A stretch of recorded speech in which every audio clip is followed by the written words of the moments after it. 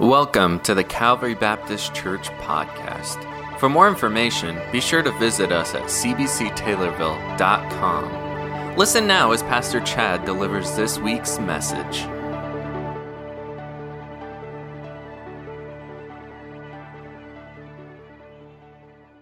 And I'm so thankful. I want that to be true of yours as well. Never mistake the impact that other people have on our lives, including the impact that the spiritual leaders have on our lives, as what we talk about and what we've been talking about in this series. Now we're in week 4, and the series is called Shiny Happy People. And if you're brand new to Calvary, you're just tuning in, or you're here in the room for the very first time and you've missed all these, or you're asleep for every other message, you wake up. So if you see them asleep right now, give them a nudge, say, wake up. So here's the thing. We're talking about how Jesus interacted with this group of religious men specifically, and they were very religious, and they had all of the looks of religion on the outside, but their hearts were far from God. If you were to look at them in their context, you would say that they had it all together, that they were the holy ones, they were the righteous ones. You would look at them and say, wow, they were the faithful ones. And yet when Jesus talks to them, you see that there's so much more going on there than what you see on the outside. So Jesus, he speaks very directly to them, and he gives this word, he says over and over and over, 7 different times in this passage that we're going to be in, and eventually, and it's this word woe, and it's a word of mourning and condemning their behavior, and also it's a word of longing that they would change, that they would convert from their practices. And my desire is that if there's something in you, and if there's something in me that needs to be converted away from false religious practices, that our hearts would get right with God, and that we would be one with Him, and that we would be people of integrity, meaning that we would be the same people from on the outside of us as to what's on the inside of us. And yet many times we miss the mark in that regard. Well, you're going to see some things differently today. I welcome you to go into the Bible, into Matthew 23. We're going to be there eventually, I promise. And when we get there, what you're going to see is this. You're going to see that all the verses aren't on the screen. That is not by mistake. That's actually intentional. And I'm the one to blame, because I want people to get into the Bible and not just to read from screens all the time. I have no problem if you have a hard time reading the Bible. I totally understand that. I'm going to go slow. I'm going to give you time to get into it. But I believe that people of God need to get themselves into the Bible. They can use their phone or device, absolutely. But I want you to learn how to get into the Bible and have some confidence of doing so. So when I do get into that passage, you may thought, well, you always put the verses on the screen. The verses aren't on the screen. Why aren't the verses on the screen? We've already cleared up. I'm the reason why they're not on the screen.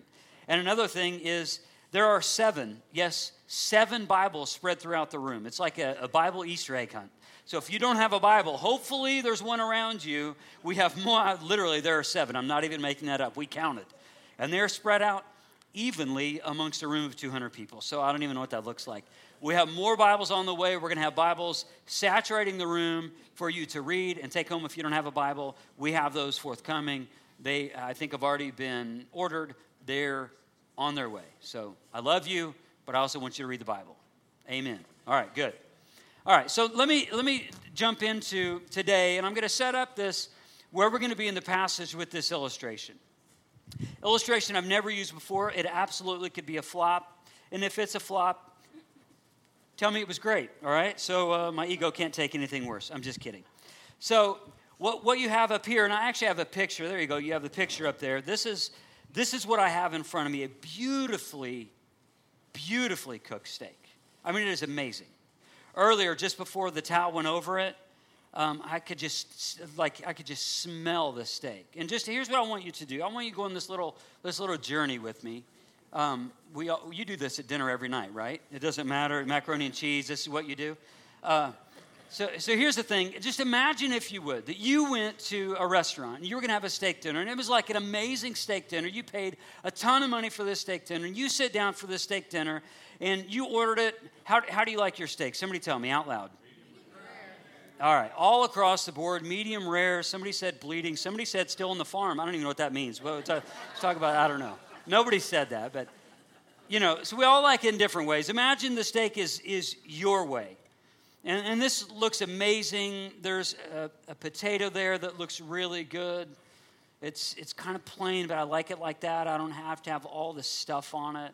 I've got a little pecan pie over here. Amen for pecan pie. Amen. I'll go Pentecostal here in a minute. I love pecan pie. Love it. Love it. So here's the thing. Imagine that the roles are reversed and you've got a steak dinner in front of you and it looks amazing. You ordered it. You looked at the menu. The dollar amount wasn't an issue. It's exactly what you wanted. And it comes to the table and you're so excited. And just in that moment, somebody says to you, hey, I know you ordered a steak, but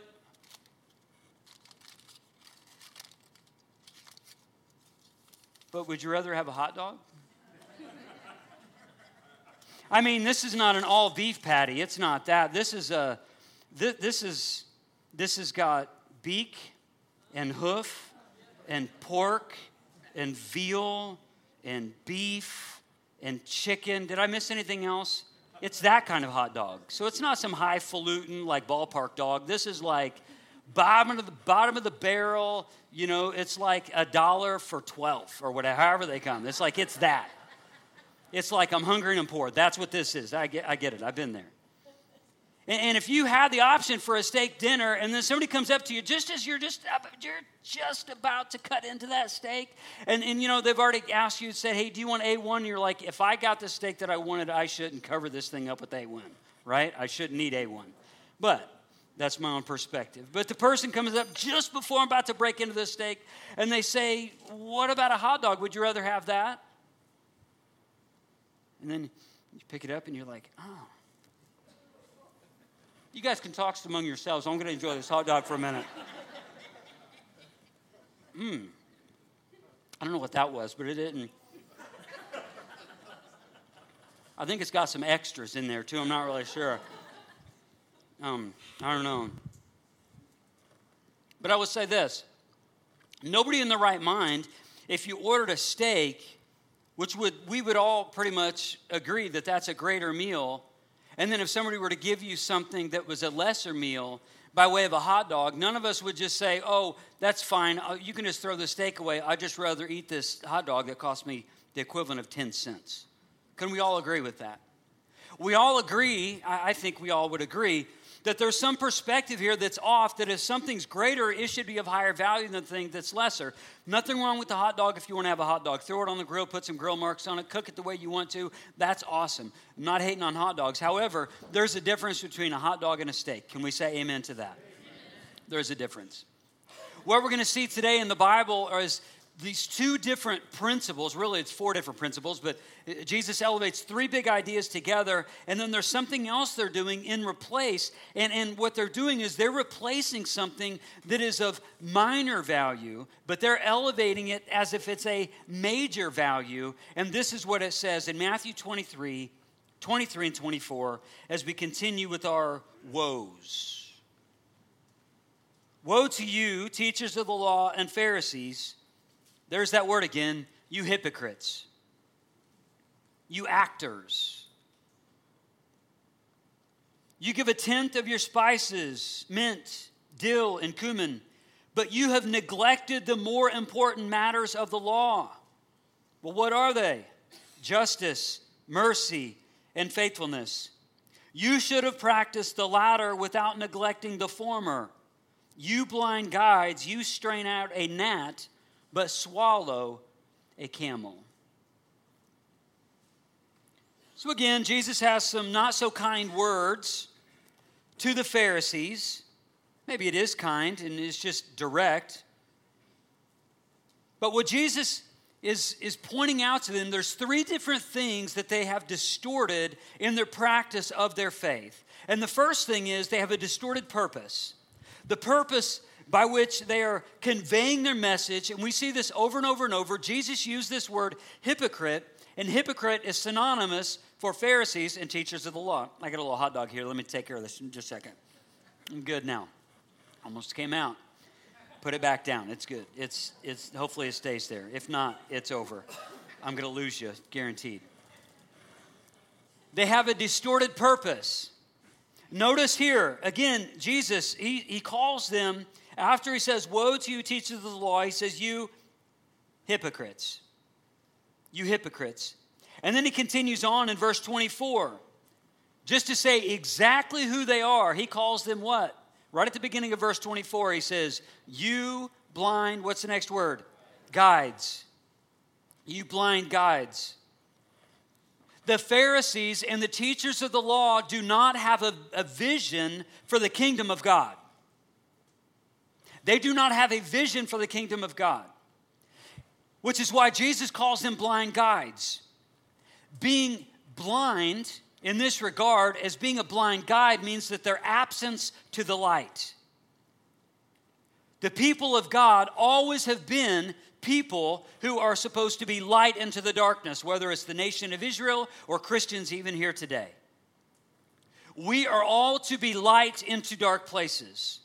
This is something that we have in common with the nation of Israel, with the Old Testament believers, and with us today. Those who live by faith without receiving the promise that we've received. We have this in common with them. I've specifically picked out passages from the Old Testament, passages that the Pharisees would have known, passages that speak into, it's like the deeper cut of what's going on with the Pharisees, not things that Jesus necessarily made reference to in this passage, but scriptures that the Pharisees would know and the teachers of the law would know, because they knew the Old Testament inside and out. They not only knew the Old Testament law, but they also knew the other writings that they attached to apply to the law. They held all of them in the same regard, which is where they went wrong, because that's where the rules came in. Because there was the law, as the law that we have it in the Old Testament today, but there was also all these other things that they tacked on. And all of these other Jewish writings, those are the things that were changing and changing and changing, and they were trying to hold people to a standard that they themselves could not live up to. Why is that? Because they were blind guides. They were blind to the vision of the kingdom of God. Isaiah 51, 4 and 5 says this, listen to me, my people. Hear me, my nation. The law will go out from me. My justice will become a light to the nations. My righteousness draws near speedily. My salvation is on the way, and my arm will bring justice to the nations. Notice that Jesus, he is talking to the Pharisees, and he tells them specifically that yes, they're tithing, and they're tithing to a degree that it wasn't even required, but Jesus was saying that you are neglecting what? The three different things in the passage: justice, mercy, and faithfulness. You see, light is associated with justice. Because this passage that we just read together, listen to me, my people, hear me, my nation. The law will go out from me. My justice will become a light to the nations. My righteousness draws near speedily. My salvation is on the way, and my arm will bring justice to the nations. This isn't on the screen, but about 10 chapters later in Isaiah, it's actually 9 chapters later, Isaiah in chapter 60, verse 1 through 3, Isaiah says this, arise, shine, for your light has come, and the glory of the Lord rises upon you. See, darkness covers the earth, and thick darkness over all the peoples, but the Lord rises upon you, and his glory appears over you. Nations will come to your light, and kings to the brightness of your dawn. Jesus would borrow from the same idea about the nations being a light, the nations being the people of God, and the people of God having a vision for the kingdom of God. And Jesus would jump on this and add to it. In Luke 8, verse 16, Jesus said this, no one lights a lamp and hides it in a jar and puts it under the bed. Instead, he puts it on the stand so that those who come in can see the light. You see, the kingdom of God has a lot of things when we're people of the kingdom of God, and I have just like a lot welling up in me because I'm going to talk at length about this actually in the next series. But the kingdom of God is always this. It's always this. It's never less than this, but it can be more than this. It's always about being just, and it's about justice. It's about mercy, and it's about faithfulness. Always. Always. The people of God should be the most just people on planet Earth. We should not be waiting for another people group to claim to do certain things while we sit idly by and don't do anything. While we sit in holy huddles and sing spiritual songs and come together in church services and let somebody else do what the church is supposed to do. We should be people of justice, even to the point of getting into uncomfortable places. Because the reason why we're there is not for our comfort. The reason why we're there is shining the light of Jesus Christ. Because there are people who are broken and lost and they need the hope of the gospel. That's why we do what we do. Not to fill our seats and not to fill our rooms, but to fill heaven with lost people, people found. Kingdom of God is about mercy and it's about faithfulness.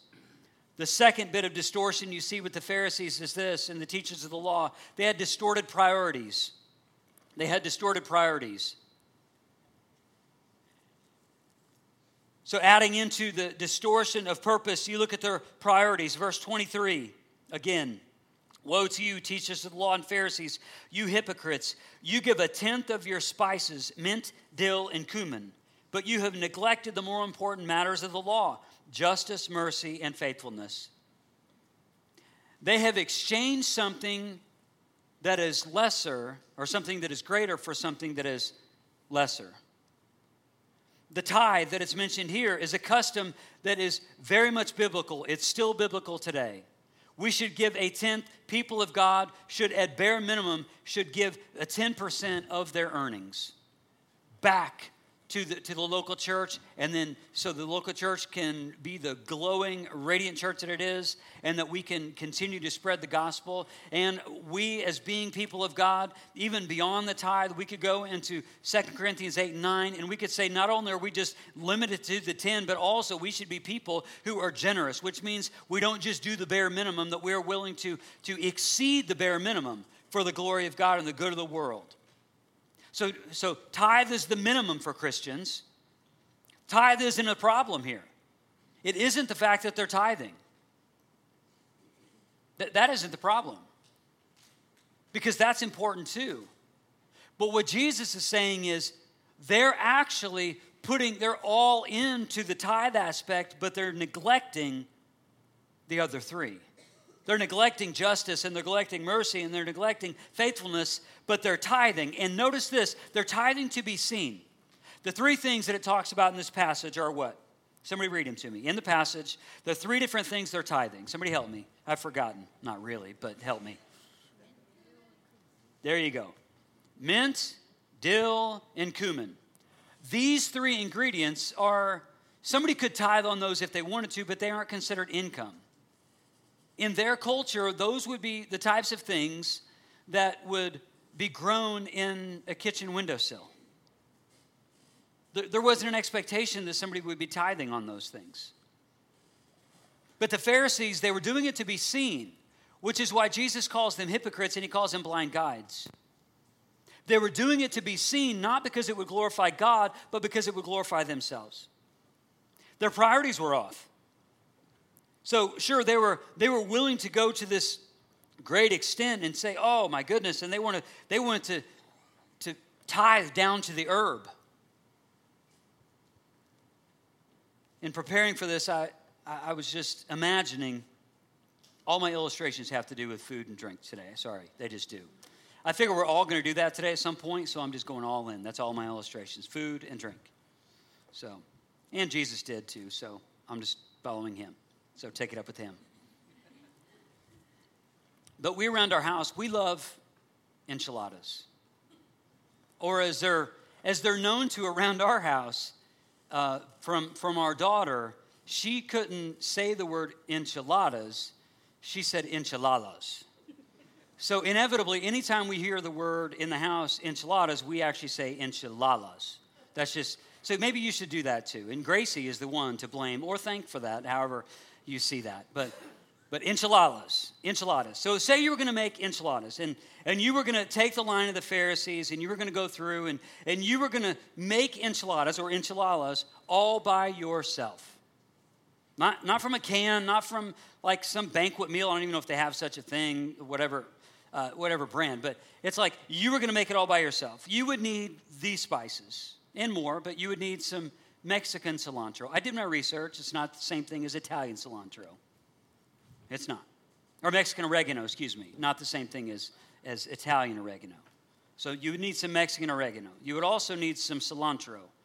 You would need maybe some coriander. And then you'd also be able to use some cumin. If you're going to do this, and if you were to take the letter of the law like the Pharisees, then you would go through and you'd be looking at your recipe, and I'm going to make some enchiladas, however you say it. Like I'm going to make them, and I'm so excited. And you want to take just the letter of the law like the Pharisees. You take your Mexican oregano and be like, a leaf for Jesus,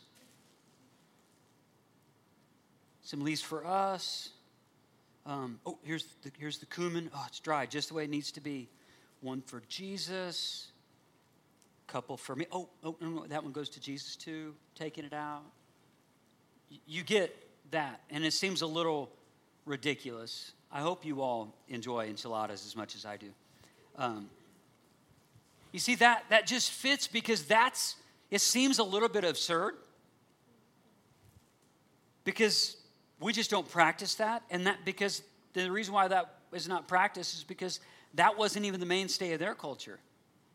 It wasn't the fact that Jesus was condemning them for tithing on cumin, mint, and dill. It was the fact that their hearts were not right.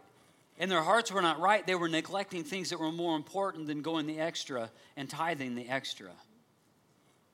That was the big deal. Adding to this, a prophecy about Jesus from Matthew 11. I told you I was going to use several references, ones that the Pharisees would know. And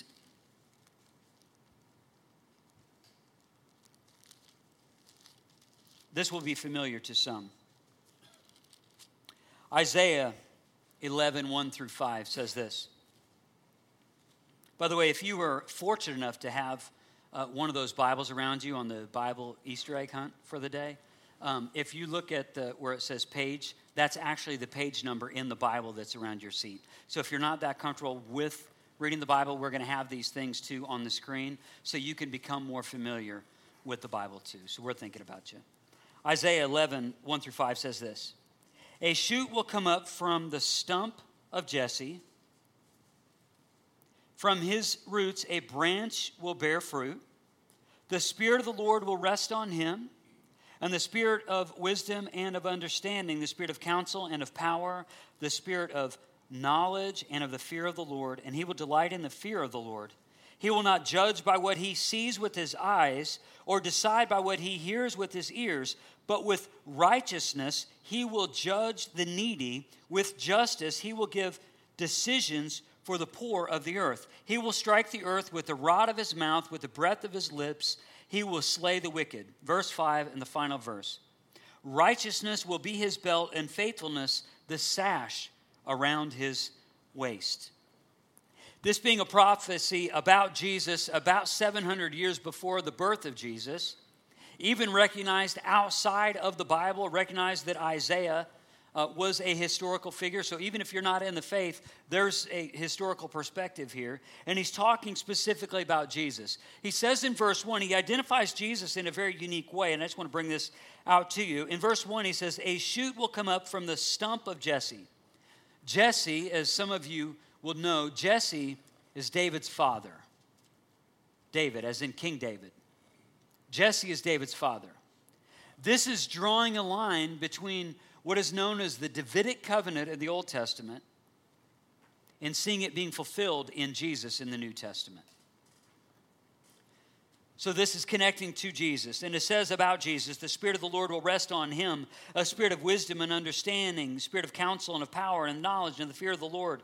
He will delight in the fear of the Lord. Notice what it says next. He will not judge by what he sees with his eyes. In other words, there's an element that Jesus is bringing about justice. or decide by what he hears with his ears, but with righteousness he will judge the needy, and with justice he will give decisions for the poor of the earth. And in verse 5, righteousness will be his belt and faithfulness the sash around his waist. Jesus was the perfect embodiment of what he's calling the Pharisees to be. Jesus was the perfect embodiment of what he's calling the teachers of the law and the Pharisees to be. That there was never a level of righteousness before Jesus. There was never someone so just as Jesus, being the Son of God. There's no one who's been as faithful as Jesus has shown to be faithful from the old into the new. Going a little bit deeper in this idea of justice, Proverbs 21:3 says this: to do what is right and just is more acceptable to the Lord than sacrifice. To do what is right and just is more acceptable to the Lord than sacrifice. I've had a big challenge as I've been preparing for this message today, and my challenge has been this. The challenge is, and it's really birthed out of a question or maybe a series of questions. I wonder if we actually, to somebody who's not in the faith, I wonder what people outside of the faith actually think of us in the faith. I wonder really what they would think of us, meaning just from what they can see on the outside, but also the words that we say.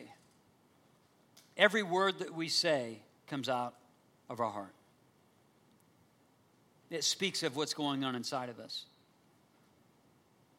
I wonder if by looking at just the metrics of our life and the metric of our life of looking and to say, okay, are we a merciful people like Jesus is merciful? Are we a faithful people like Jesus is faithful? Are we people who are actually those who are inclined to justice like Jesus is inclined to justice?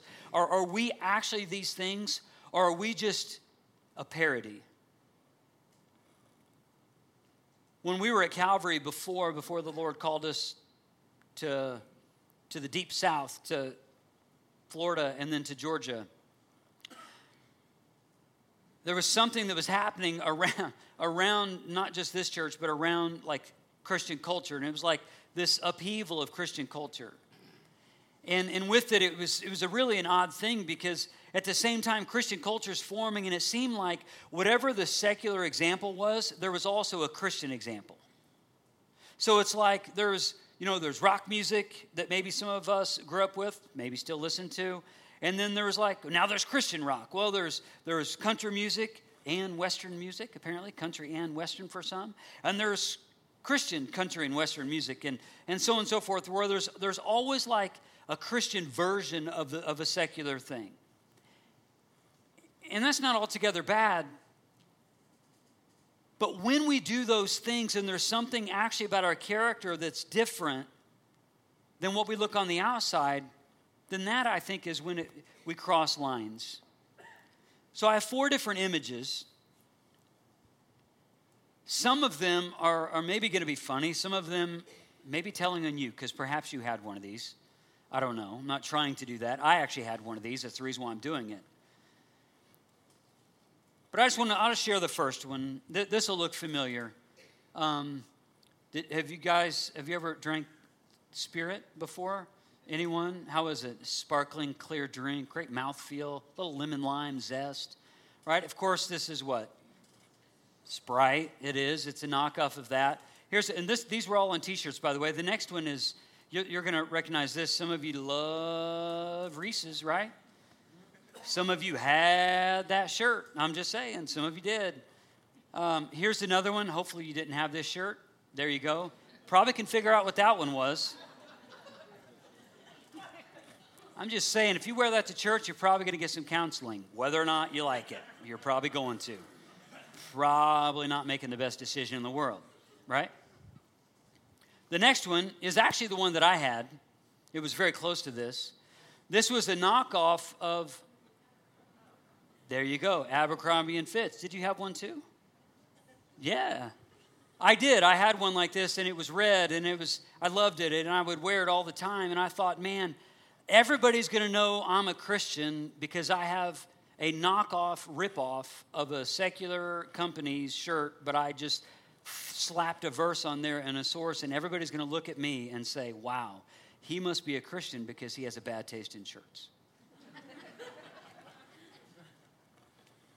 I say that a little bit tongue-in-cheek, but I share these images with this question in mind.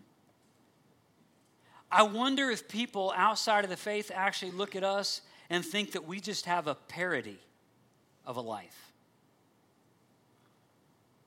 That it's just a parody. It's not even real. It's like a caricature. It's like a cheap ripoff. It's like we can look the one way on one hand, we can do all that, and we can think we've got it all figured out, and yet we can absolutely be in the wrong in another area. We can be so concerned with the way that we look to other people and miss the most important things, just like the Pharisees did.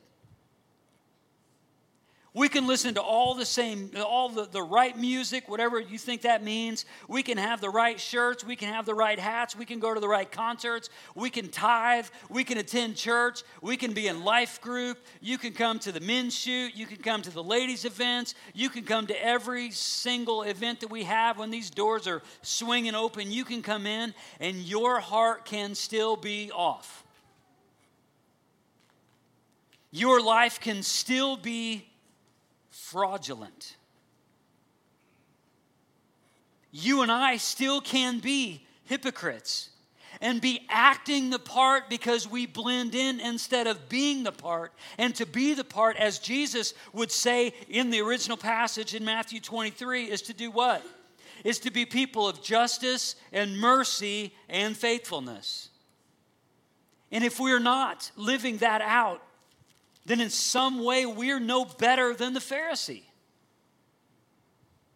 We're just a modern rendition of the same thing. Oh, church, I want us to get this right. I don't want us to be just so happy with having a Christian subculture to make sure that we've thrown all of our secular CDs away and we've thrown all that other secular stuff out because we think we're holy when we do all that stuff and miss the most important thing.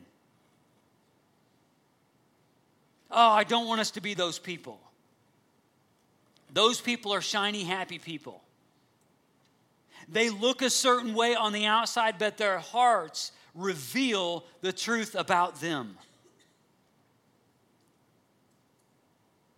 I don't want us to be people who get it wrong.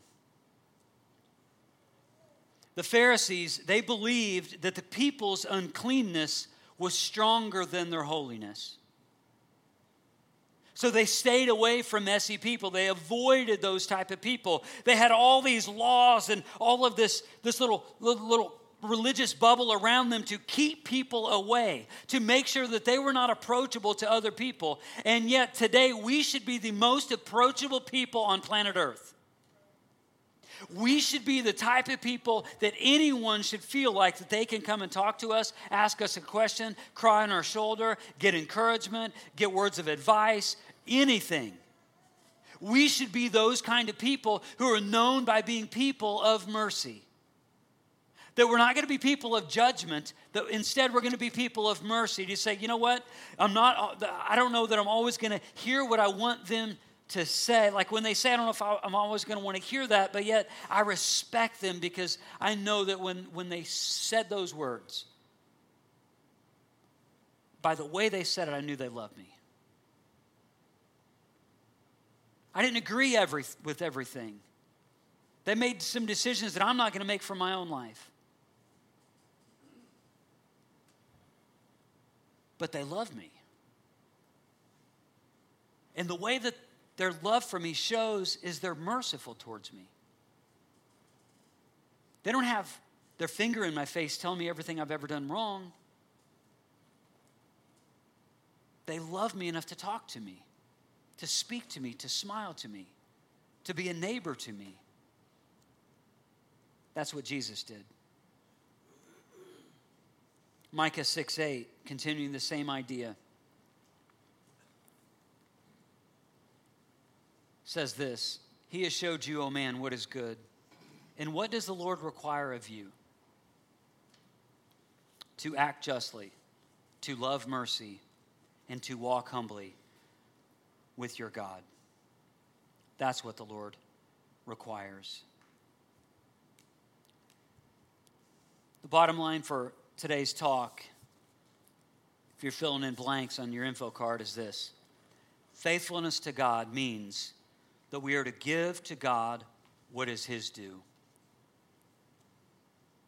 As mercy and justice mean to do to people in all circumstances what is right toward them. I fast forward a little bit, Lydia, so you'll have to find that. Faithfulness to God means that we are to give to God what is His due. As mercy and justice mean to do to people in all circumstances what is right toward them.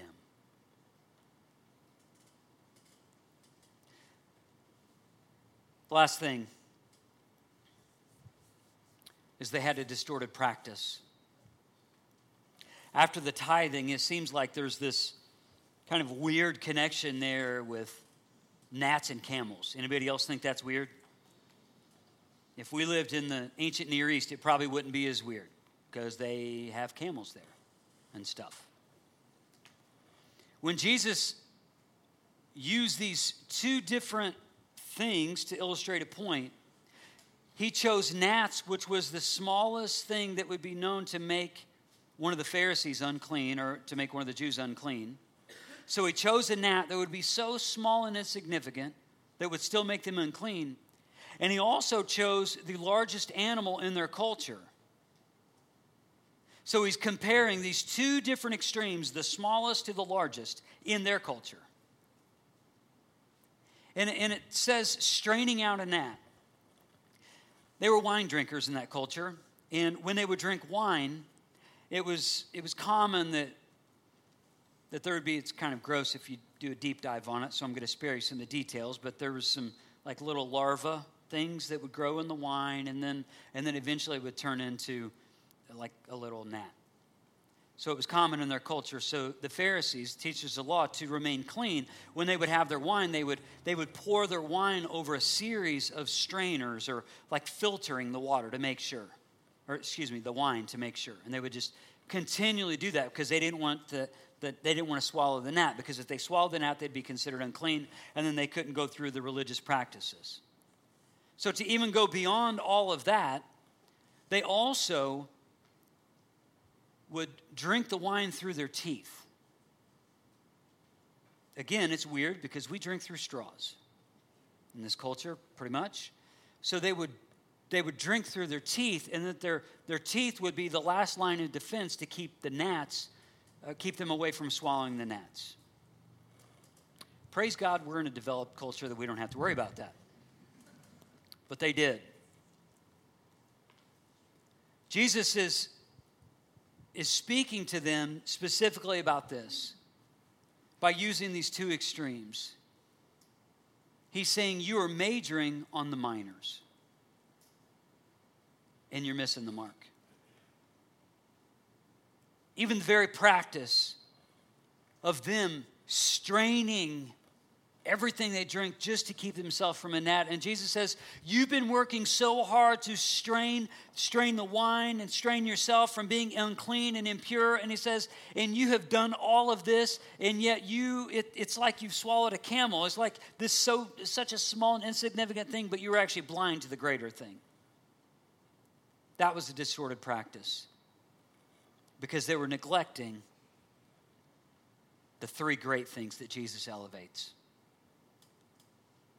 justice, mercy, and faithfulness. See, the Pharisees, they kept their distance from people for fear of being ceremonially unclean. They tithed, but they neglected the messier work of ministry. And we're here today because Jesus wasn't willing to do that. Because Jesus was in heaven in a place of eternal bliss and perfection and glory and more pure than what we've ever experienced here on earth. And that he left heaven and he came down in the most humiliating, humble of ways in the form of a baby to a mother that wasn't married, born outside next to animals in a nowhere town in a long-lost land from here.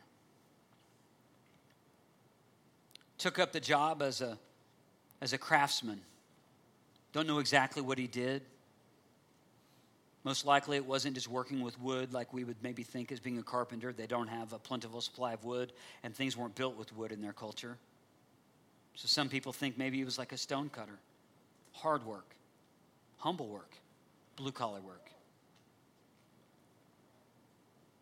And this is how Jesus came to earth, and this is what Jesus did. And then he's the one still doing this and still carrying the line and then willing to speak the truth to the Pharisees and teachers of the law, knowing all of this, knowing that just a couple of days later, he would die on the cross.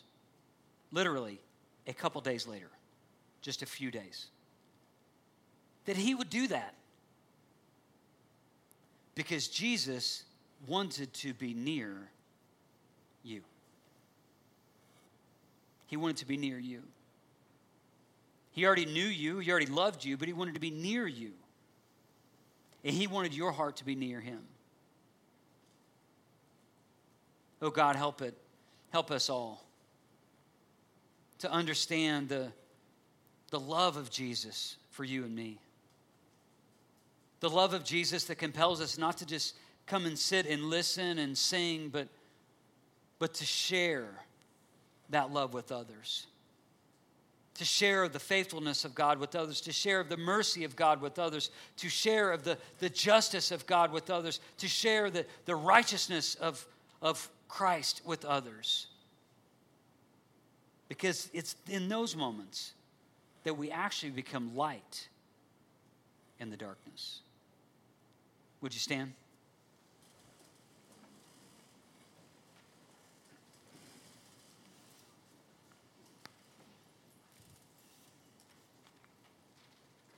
Holy Spirit, help us. I know there's somebody in this room right now, they feel found out because they've been majoring on the minors. They've been looking the part on the outside, but on the inside they know that they're just not where they should be, not who they should be.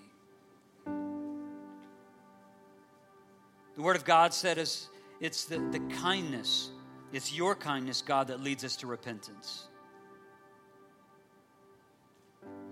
God, what are you stirring us to do right now? Who are you stirring us to be right now?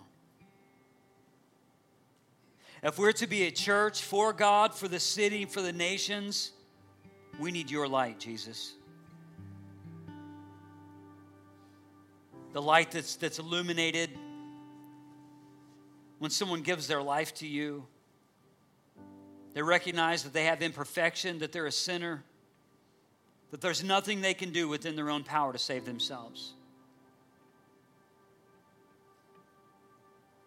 That's where it begins. And they recognize that darkness within themselves, and then they ask you, Jesus, to save them. They identify you with words and with belief that, Jesus, that you are God, that you resurrected from the dead, and that through your death and resurrection, God, you're calling us to die to ourselves and live unto you. And we need so much grace to do that. We need so much mercy to do that. We need so much of your faithfulness to do that. And God, we will never be the just people without your faithfulness and your righteousness shining through. So God, we're desperate.